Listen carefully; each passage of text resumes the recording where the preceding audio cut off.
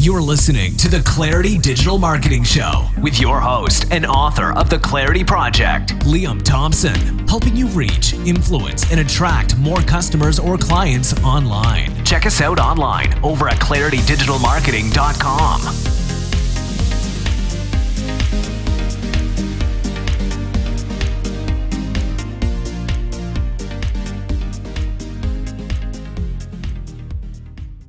So welcome to the Clarity Digital Marketing Show. Today I've got Dean Eldelson on. This is episode 9. Dean is a copywriter and basically writes words that gets people to make sales. Dean, how are you doing today? I'm doing great, Liam. Thank you. Thanks for having me on. Do you want to introduce yourself and tell people a little bit more about what you do? Sure. I'm a direct response copywriter and marketing consultant, and I work in various niches. I got my start, I kind of ended up here in a very odd way. I did stand-up comedy for 15 years here in the States, and started off in Chicago, New York City. This was during the heyday of the 80s, and it was just a great time. So really enjoyed it. And then I I was in New York, then I was in Hollywood writing screenplays, and I guess I started my copywriting career writing for film and television. A lot of different TV shows that you might be familiar with. Hundreds and hundreds of promos for Seinfeld, Frasier, Grace Under Fire, Everybody Loves Raymond, a lot of must-see TV and popular shows of the 90s. And I was also doing a lot of film and movie trailers as well. Wrote copy and produced spots for Fox Sports and kids programming. So you're not even called a copywriter when you're doing this in the entertainment industry. We were called writers and producers because we would write the copy for these 30-second, 15-second, 10-second spots and 2-minute movie trailers. And you'd have to marry film clips or TV clips with the copy. So you were there writing and producing the whole spot with a video editor sitting in an editing bay. And that's where I really got my start. And then I became a real estate investor, and I still do that. And then I was writing for copy for my own products and services. And I started writing for other real estate investors in the commercial and mostly in the residential real estate space. And then I branched out into other niches. So I've been a full-time copywriter, direct response copywriter, I would say, for the past 7 years. And that doesn't include my experience of doing it in Hollywood. So it's been just a weird path my life has taken, but this is where I ended up. Do you think there's a smooth transition from stand-up comedy to Hollywood into copywriting? Do you think it's been smooth and it all links into each other? Oh man, that's a great question. And here I remember this. So this was a bump in the road. After ending my stand-up career, I played cards. I played poker in Hollywood, a bunch of stand-up comics and comedy writers. And you had to have a strong stomach because everybody was trying to one-up the other person, the other guy. And this is men and women too. So if you were sitting at the card table, it was just hilarious because you would just be laughing for 3 to 4 hours, playing cards, having fun. And one of the guys at the table, this is when I first got off the road and when I stopped stand-up comedy, was working at Warner Brothers. And he was writing for their television, their sitcom division, and they needed a copywriter. They needed a new writer and producer. And I said, hey, I'll give it a shot. So I went in, and this guy was one of the heads of the department there. And the second day I got there, he went on vacation for 2 weeks. So I got thrown into the lion's den, not knowing what was going on. And I had to write all of these TV and radio promos for 2 weeks on my own, not knowing format or what's going on. So I had to learn on my feet. So when you ask if it was a smooth transition, in that sense, it was a little bumpy. But I can tell you that what I learned in stand-up certainly helped me, because stand-up comedy is a direct response platform. You've got to get a laugh. That's the only response you're going for in comedy. You're standing up on stage, and that joke, that story you're telling, had better get a laugh. And if it doesn't, you lose your market. You lose your audience. So it's the same thing, what we're trying to do here in any market, whether we're selling for the fitness market, health and beauty, finances, manufacturing, distribution, for professionals, no matter what we're doing, online or offline, we need to know who our market is. So because we have to, and then we need to know how to deliver that message so that that market responds. I'm a huge fan of stand-up comedy. So me and my wife will go to comedy gigs whenever we can. But what I love is I like the little small intimate ones. I love it when you go to a big club and there's you've got one of the big guys come along and they're testing out their stuff. So I've been to a few clubs when they will do that. I don't know if you guys in the States have Lee Evans. He's a UK stand-up comedian. Mm-hmm. Been in a few movies, so I've seen him do that. And I went to you'll know this comedy club. It's in Sunset in LA. Is it the Comedy Store? Yes, the Comedy Store. Yeah, I went there a few years ago, and Whitney Cummings came on, and mm-hmm. she's done a little bit of TV writing as well. Yes, it's, I mean, that's the great thing about going to comedy clubs. You never know who's going to pop in. Yeah. And no matter how big or how famous somebody is, the audience will only give them, they'll be amazed and go, oh my gosh, I can't believe Seinfeld is popping in. I can't believe it's Chris Rock. I can't believe Billy Connolly's on stage. Anybody. But they'll give them 5 minutes. But if they're not funny after those 5 minutes, forget it. Which is why guys like Seinfeld and Chris Rock or Ray Romano and Brian Regan, they'll try their new material out in front of these audience because they are not forgiving, and if it's not funny, they know they have to do the work. I guess that's the stand-up comedy equivalent of testing the market and putting the control out there. Yeah, and what's the control? It's those jokes that keep working over and over and over again because they've already proven that they've worked. But then when they have to write a new joke, a new piece of copy, they've got to start split testing, don't they?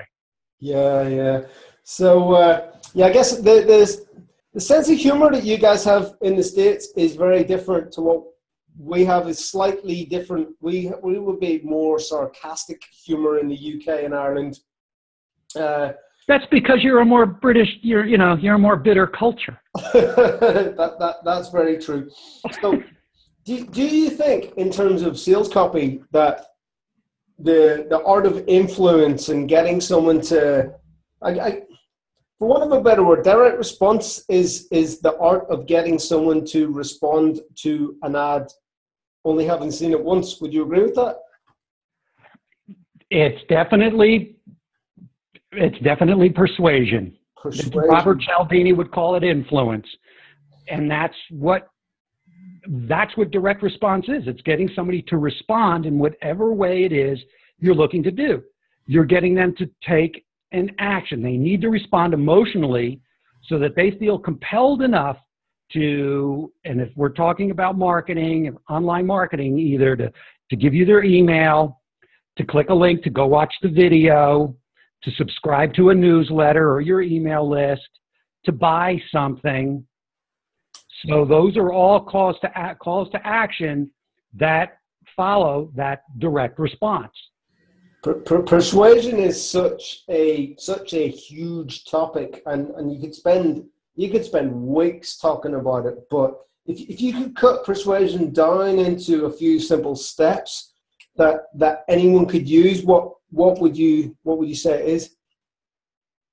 One, the conversation better be you directed, meaning nothing to do with you. It better be 100% you directed. So in terms of influence, if you want to go that way, there's scarcity, there's reciprocity, all those elements, those 6 big elements that Cialdini talks about with influence that help persuasion. And in terms of your copy, it really helps to have those elements in there. You've got to know who you're talking to. You have to know who your audience is. And you can compare this to dating, to purchasing, to whatever the situation is. Your eye needs to be focused, in basic terms, on the prize. It can't be focused on you. Once you get to the me, you're dead in the water. When you start asking questions, you're showing interest in your audience. When you know your target audience's pain points, what their pleasure points are, and you start speaking to those, you get closer and closer to getting something from them. The persuasion becomes stronger and stronger. There's a big mistake that a lot of businesses do actually make when they're writing a copy for the websites or the sales pages, is that they somehow believe that people are interested in their product and what they have to sell. Yes. Interested in them as a business. And the classic one is, well, from service businesses, they want to tell you how long they've been qualified or what qualifications they have or how long they've been in business. And the fact is that people don't really care about that stuff, do they? They don't. That stuff doesn't matter at all. All we all care about is ourselves. We're hardwired that way because we all operate first and foremost from our the base of our brain, our amygdala, which is all survival. It's the avoidance of pain and the pursuit of pleasure. Plain and simple. Very Tony Robbins. Very Tony Robbins. Tony Robbins. One of the it's not strictly a marketing book, but one of the I would call it one of the better marketing books I've ever read is Neil Strauss's The Game. Oh gosh, yes. And I mean, look at that. It's total persuasion. That's what it is. How do you pick up a woman? Yeah, and sales I guess works exactly the same way.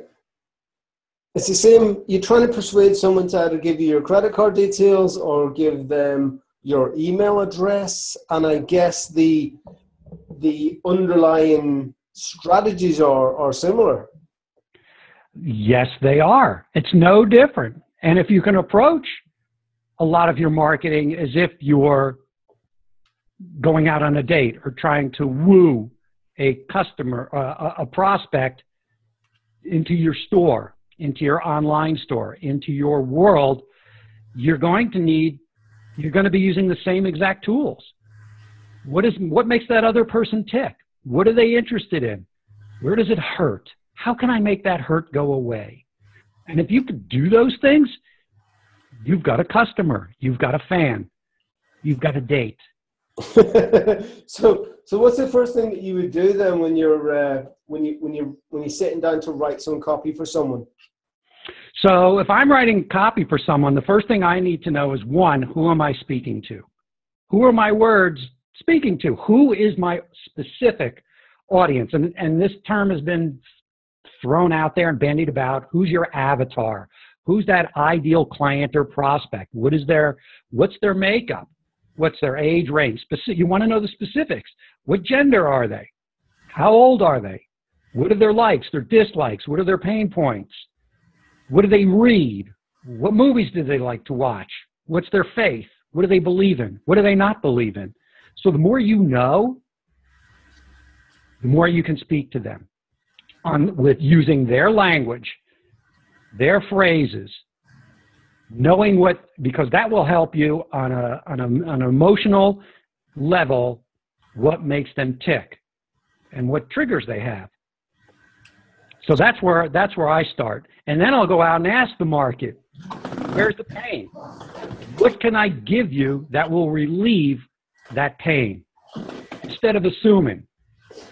So, like you were just talking about, one of the biggest mistakes a market will make in this sense is that they get an idea and they think, oh, this is great. I'm going to build this. I'm going to create this. And then they find out nobody wants it. They made an assumption that was purely based on their idea instead of going out and doing some research and finding out what the market wanted first. I had a business coach who once said to me, he goes, you want to make $1 billion, $3 3 things to make $1 billion. Find out what they want, go out and get it, and give it to them. Those are the 3 steps to becoming a successful business. It's classic because all the top marketers and top gurus will tell you that you need to start with your audience, build your audience first, and then find out how to serve them. And I guess that's what you've essentially done, because we had a bit of a chat before we got on the call about one of the projects that you were working on with your wife. And you said that you just went out and asked the audience what they wanted and give it to them. Yes, because my wife and I made an assumption for years about, oh, this will be cool to give them. This is what they want. So we made these assumptions, and they weren't way off base, and it doesn't matter. I mean, you can lose by an inch or you can lose by a mile, but you still lose. Right? Yeah. I mean, it doesn't matter. So we went out and we did the research, and we found out how the audience was, how were they talking? What language were they using? And then we looked at the data and we said, oh my gosh, I can't believe they're asking for this. So then we went out and we built a landing page and a lead magnet that said, okay, we've got this. Here it is. And our opt-in rate has been consistently through the roof. It's been 63.5% for this one landing page. And we've done this twice now. We're getting the same exact figures. We're getting 63% on both landing pages on an opt-in. Because, and we're not guessing or assuming anything. We're using the language that the market is using, how they were expressing themselves, how they were expressing the pain, where the gap was, and we're just mirroring it right back to them. Not geniuses in any way. We didn't make this up. So obviously you said that you were surprised by the information that you got back. How did you get that info in the first place? How did you actually ask the market what they wanted? Well, what we did was for our niche, we went to Amazon and we read, okay, there's books on this. So we plugged in the right words, came up, saw a bunch of books, and we started reading reviews. And then with those reviews, we saw that, oh my gosh, here's what they're talking about. We didn't look at the book reviews. We looked at the emotional responses that readers had with what they were, with how they were leaving their comments. It's like going to Facebook on a rant forum and seeing what people are ranting about. That's valuable stuff. Because when somebody's ranting, there's a lot of pain there. Whether it's about politics, whether it's about their weight, their body, their looks, whether it's about not having the right, where to invest their money. Whatever it is, people are ranting. And when people rant, there's emotion behind it. So pay attention to that and pay attention to the language they're using. So you think it's better to look at the negative reviews than the positive reviews because that's going to give you more info? What I think you'll find is that if you look at the world as a whole, there's a lot more negativity than optimism in the way people express themselves. Because if you go on Facebook, which is a huge global forum for people to voice anything they want, do you find a lot of people saying, my life is great today. I pet the cat and I had a cup of coffee and I looked out over the beautiful sunset. People don't talk like that for most. Some people do, but most of the talk and the chat is what people don't have, is what they lack in their life, is how their life is not enough. So if I'm looking and if my product is an aspirin, which is what we do as marketers, and any business is taking away pain. They have the aspirin that takes away the pain. You can look at anything. You could look at this platform that we're speaking on right now. Well, what does it do? This takes away the pain of a telephone conference call, which is very unreliable a lot of times. So now we're on an internet web-based platform. Why? Because it takes away the pain, and they're like, oh man, it cut out again, and this and that. But this platform that we're using, this is great because there's no glitches, there's no hang-ups. We can see each other if we want to do a video chat, right? So That's what people. That's what business is all about. Yeah, we just have to remember to press the record button. Yes, exactly. Yeah, so we actually recorded this last week and had a great little chat, and someone forgot to press the record button. Yeah, that was me. We're not gonna name names, but his initials are Liam Thompson. So I can see the little red flashing recording sign that's above me, so I know it's all cool for this week. But it's funny you should talk about that, because so me and my wife have just had a little baby. He's coming up on 4 months, and we're getting to the stage where we're moving him on to formula, or trying to, as the case may be. And we've been doing a little bit of research on the different brands, and my wife is hugely influenced by brands and status and luxury items. And there's a product on the market called Aptamil. I don't know if you guys have it in the States. And this was the one that she wanted. She's like, yeah, this is the best brand. This is the one I want to go and have a look at. And then there's another one, I think it was called SMA. And she's like, no, we're definitely not buying that. That's a cheap one. So I actually did the research on the two products, and it turns out they're exactly the same product. They're made in exactly the same factory, and they've got exactly the same ingredients. They are just branded and marketed to different populations. And I personally wasn't surprised, but she was like, I can't believe it. She was like really shocked. So this goes back to the case in point that you were talking about, Dean, is that the pain point for the people who want to get their kids moved on to formula is that they want something that's as close to breast milk as possible. And this is what these products are trying to sell. Does that make sense? It does. And that's the trigger point for your wife. Well, your wife's trigger points are that similarity and status. Yeah. Because if she could buy the more expensive thing, and then when she's talking with her friends saying, oh, I use this, that's a status play. But ingredients-wise, it makes no difference. You're someone, in this instance, that doesn't, you could care less. It's the same stuff. Let's buy the cheaper stuff. It's got the exact same ingredients. So do you think that status or status, as you guys call it, is the number one driver for buying behaviors? No, it's one of them. And that's when it comes to copy, that is one of the things about knowing your audience. So if you look at what's the difference between a Timex watch and a Rolex watch? One's more expensive, and it's a status symbol. It's status. That's it. They both tell time. They both tell great time. And it's all, and when it comes to the business, it's all a matter of framing and positioning. David Ogilvy was brilliant at this when the Rolls-Royce and the Volkswagen deal. They couldn't, Rolls-Royce wanted to increase their sales.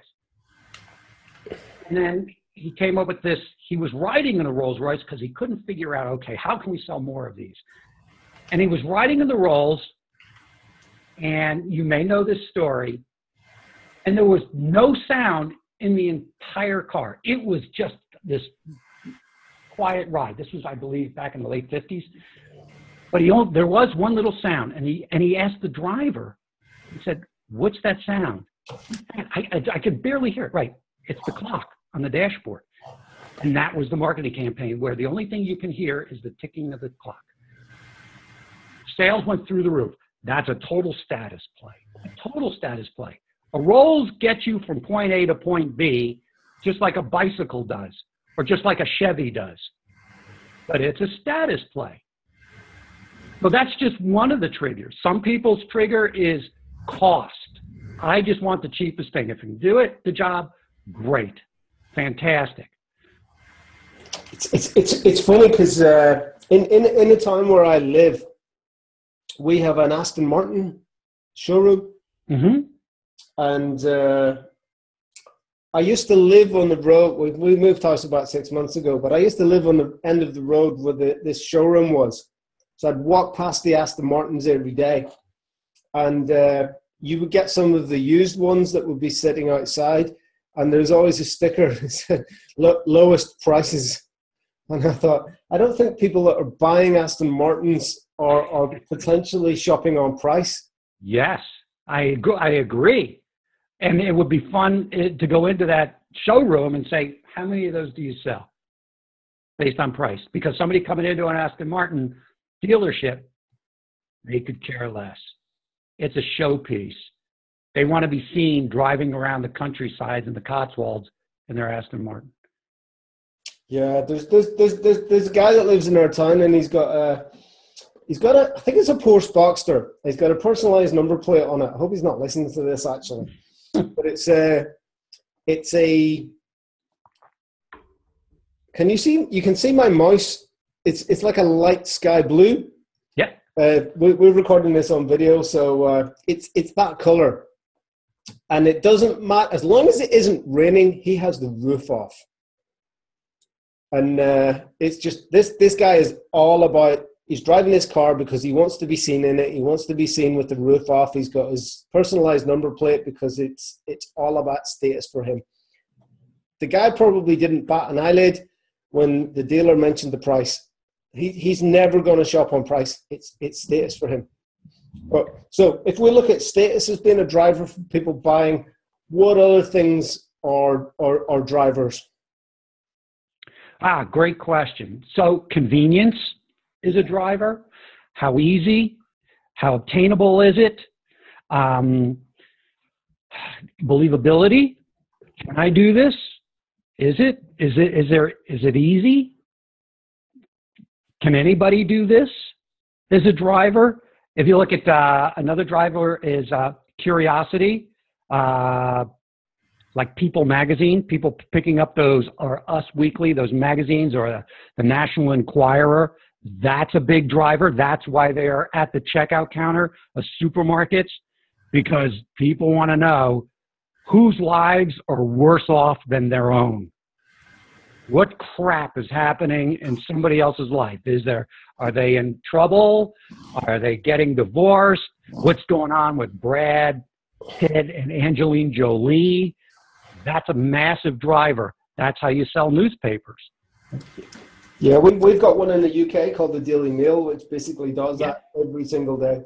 Right. So what do they have? Like a half-naked woman, a picture of a half-naked woman? Some of the tabloids do, but not this one. This is all a bit, and I don't want to go too much into politics, but it's all about slightly right-wing looking to blame someone for the woes of the country. Exactly. I mean, look at all the eyes on our current president here. Yeah. It's a brilliant marketer. Politics aside, the guy knows how to make headlines. And people just want to know, what is the next dumb thing he's going to say or dumb thing he's going to do?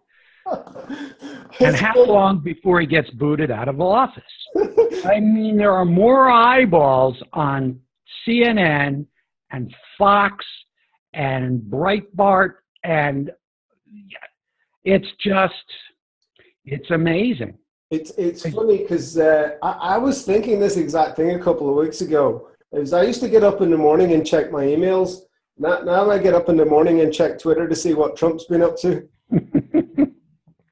Look how much of your life is being taken away by what is happening.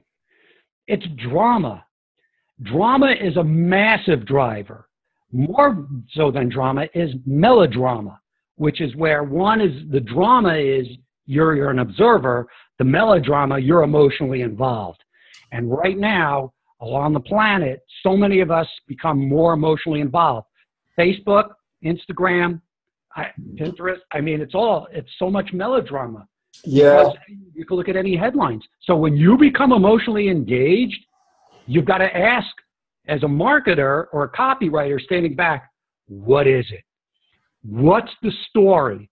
that's getting these people so darn hooked that they won't turn away? So here's the $1,000,000 or $1 billion question. How do you get that drama or melodrama into your marketing? Great question.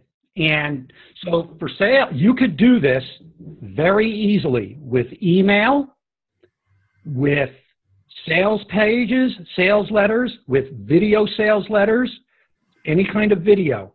When you know how to tell a story that taps into the human psyche, you've won. You've really won. And it's all about, going back to your question, paying attention. What are those triggers? Why are people getting engaged? So when you know your audience, you know their pain points, and you can create a story, or you don't have to create one or make one up. It could be your own story. How do you, as a marketer, as an entrepreneur, as a business owner, relate to your audience? And when your audience, and you see, oh my gosh, I'm doing the research, they went through exactly what I went through. And may not have been the same way, but they felt the same thing. And then it's a matter of learning how to craft the story so that your audience can relate to it. And once they buy into the story, once you help them to believe that if you've found a way out of your problem and situation to become more successful, that tipping point, you've won them. And that's when they will follow you, they will listen to you, and they will buy from you. This is why all the most successful internet marketers have either lived in a dumpster or lived in their car or lived in someone's sofa for 6 months. And you know, a lot of people have been there at some point in their life. If they haven't done that, another success, if they've gone through some sort of life-threatening trauma, yeah. Most people have broken bones, have been in the hospital, have had to recover. They've gone through some family tragedy. That's the human condition. So when you take a step back and you look at how can I relate to my audience? How does, even though somebody might be struggling financially, and maybe I haven't struggled financially, but what happened in my life can hit the same emotional touch points as somebody who's that they're going through. How can I craft that? And how can I relate that and communicate that in a language that's going to trigger something emotional in my audience? I remember reading a few months ago some Dan Kennedy stuff, and it was one of Dan Kennedy's seminars. And he talks about and he's quite open with this as well. He talks about his battle with alcoholism and the fact that he doesn't drink anymore. And he's openly said that he uses that as a way to connect with his audience because so many people have that problem. Absolutely. I mean, alcoholism it's a pervasive issue. It's a pervasive pain point. So you're coming out of that. Same thing for people if you've had diabetes, if you've been in a car accident, if your baby's been sick. I mean, those are high level emotional stakes.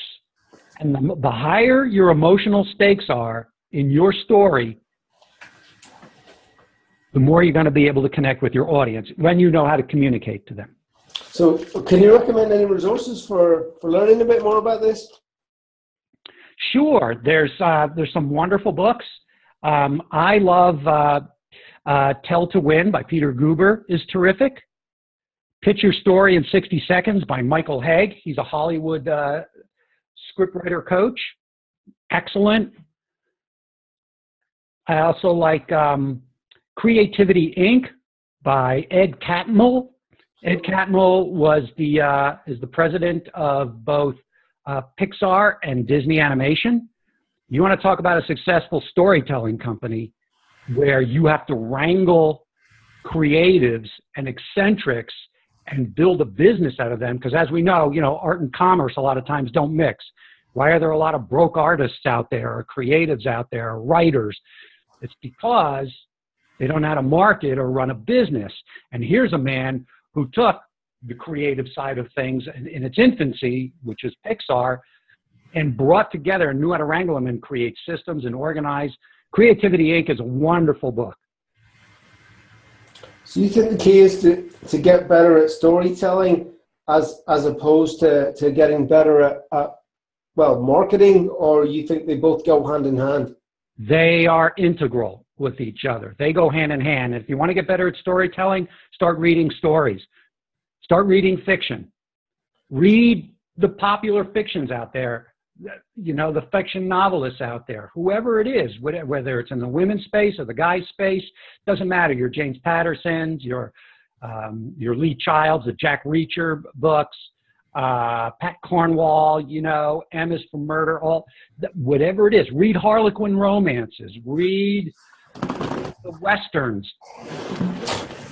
The science fiction. Read Stephen King. I mean, there's a reason that these books are so ubiquitous and why they're multi-million-dollar authors. Because they know how to tap into the human psyche by telling great stories. And when you pull back, I don't know if you ever heard of Masterclass, masterclass.com. It's fantastic. You want to learn great story? They have master classes that you could take. It costs you $90, and for $90 US, you can see James Patterson do a master class on how to write a novel, on how to write great fiction, how to create great characters. You can see Aaron Sorkin, one of the most prolific TV writers and screenwriters out there. He created West Wing and Newsroom, A Few Good Men, The American President, The Social Network. This is a man who's just unbelievably prolific and knows how to tell a great story. So spend $90 and learn how to tell a good story. You can watch actors. These are people who take the words and act the stories out. They've got it with Kevin Spacey and Masterclass Dustin Hoffman. That's great. You're not Werner Herzog. Tell me, by the way, to read more fiction to be better at copywriting. Readers, there's that cliche, readers make great leaders. Yeah, I think I tend to read lots of business books. So I read books on copywriting and tend to, that's a Copy Slacker by Ben Settle is something that I'm currently going through. But I think, definitely looking at fiction and trying to understand that is something that maybe we need to all go on. Absolutely. I mean, John Carlton, one of the best screenwriters, best copywriters, direct sales and direct marketing copywriters on the planet, said, read fiction. I love reading business books. Marketing books on marketing and biography, autobiography. But, I got hooked on Lee Child, on the Jack Reacher series, and I can't put these things down. I never thought it was happening. It's fantastic. This is there's a guy in the UK here called Paul Moore. He's an old business mentor of mine when I had my personal training business. And that's what he does. He reads lots of Lee Child. And he's one of the best email marketing copywriters that I know. Yeah. And I think Ben loves reading fiction too. So, because it just gets the brain going, holy smokes. I mean, you can read and get lost in a story, and then you can read your fiction for, let's look at the words they're using. Why am I feeling the way why am I so engaged and don't even realize that 2 hours have passed and I haven't looked up from the book? Well, you want your marketing copy to do the same thing. Yeah. You want your people to watch that video, your audience to watch that video or read that sales letter to get from beginning to end to where they're going, I got to click the buy button. I got to have this. And I've done that so many times I've been on sales copy. I think one of the first products I ever bought online was one of Russell Brunson's. I can't remember what it was. It's probably gone back about 9 years ago. And I couldn't help myself but buy it. It was like $40, but by the time I got to this bottom of the sales page, I was like, I had my credit card out. I was ready to put it in, and it was like it has just persuaded you to do something you hadn't planned to do. Well, that's the sign of great copy and great message. Yeah. That's the goal. Dean, we're going to have to wrap it up. But do you wanna tell us where we can find you if anyone wants to reach out? Sure. You can find me at onebigIdeamarketing.com, and that's the numeral onebigIdeamarketing.com. Okay, that's cool. We'll make sure we get that in the show notes. But yeah, it's been a pleasure as always. Thanks for coming on. This has been the Clarity Digital Marketing Show. See you guys next week. Cheers. You've been listening to the Clarity Digital Marketing Show with your host, Liam Thompson, helping your business reach, influence, and attract more customers or clients online. For exclusive show notes or to connect with us, head over to our website, claritydigitalmarketing.com. Until next time.